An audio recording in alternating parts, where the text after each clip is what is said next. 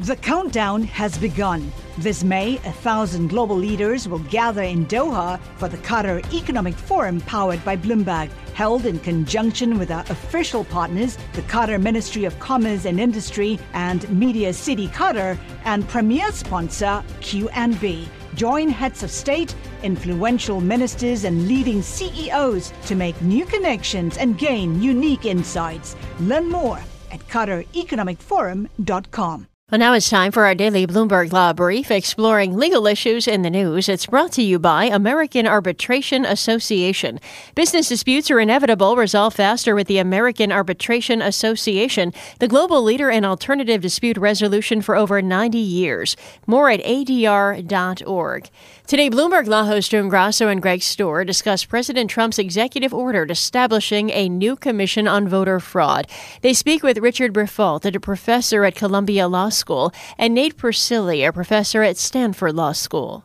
Rich, this commission is being billed by the White House, at least, as a bipartisan commission. There are at least 2 Democrats on it.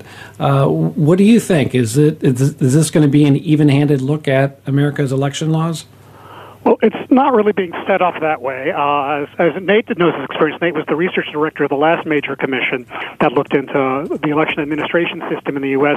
Typically, these commissions have 2 chairs, and one is a prominent senior Democrat and one is a prominent senior Republican. So there was the Carter-Baker or Baker-Carter, Jimmy Carter and James Baker, the Republican Secretary of State.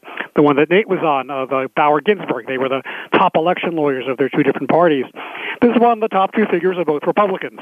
The vice president, Mike Pence, is the chair, and I believe Chris Kobach is supposed to be the vice chair. And he, not only is he a partisan, but he has taken a very strident advocacy position on a lot of election issues. So there may be some Democrats on the commission. I think the full membership has not been announced, but it is certainly not being set up in the bipartisan way that past commissions that have looked into election-related issues have been.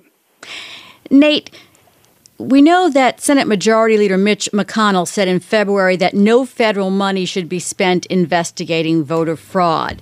Doesn't the commission need professional staff with experience dealing with election administration and resources to examine any credible evidence? I mean, don't you need to put money into this commission? They will put money into the commission. I mean, I've looked at the executive order, and it, suggests that they'll have all the support from the General Services Administration.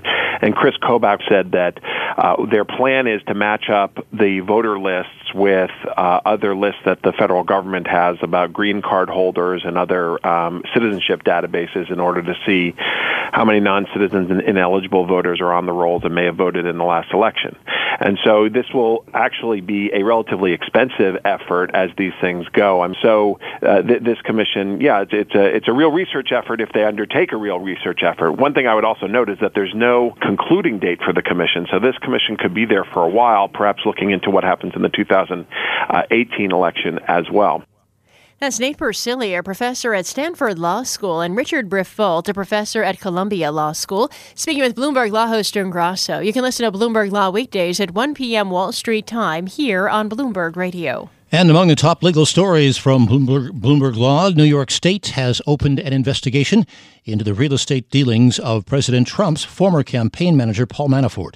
A person familiar with the matter says the probe is in a preliminary stage. Manafort has owned property in the Hamptons and in Manhattan's Trump Tower. In the UK, Prime Minister Theresa May's government has stepped up the divorce fight with the European Union. Brexit Secretary David Davis has rejected key EU demands on the rights of European citizens living in Britain. He also predicted a battle over the timetable for settling the UK's exit bill and over the border with Ireland.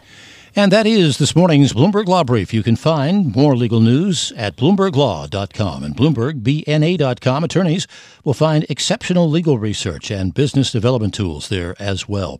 Visit BloombergLaw.com and BloombergBNA.com for more information. The countdown has begun. From May 14th to 16th, 1,000 global leaders will gather in Doha for the Qatar Economic Forum powered by Bloomberg. Join heads of state, influential ministers, and leading CEOs to make new connections, gain unique insights, and uncover valuable opportunities in one of the world's most rapidly rising regions. Request your invite for this exclusive event at QatarEconomicForum.com.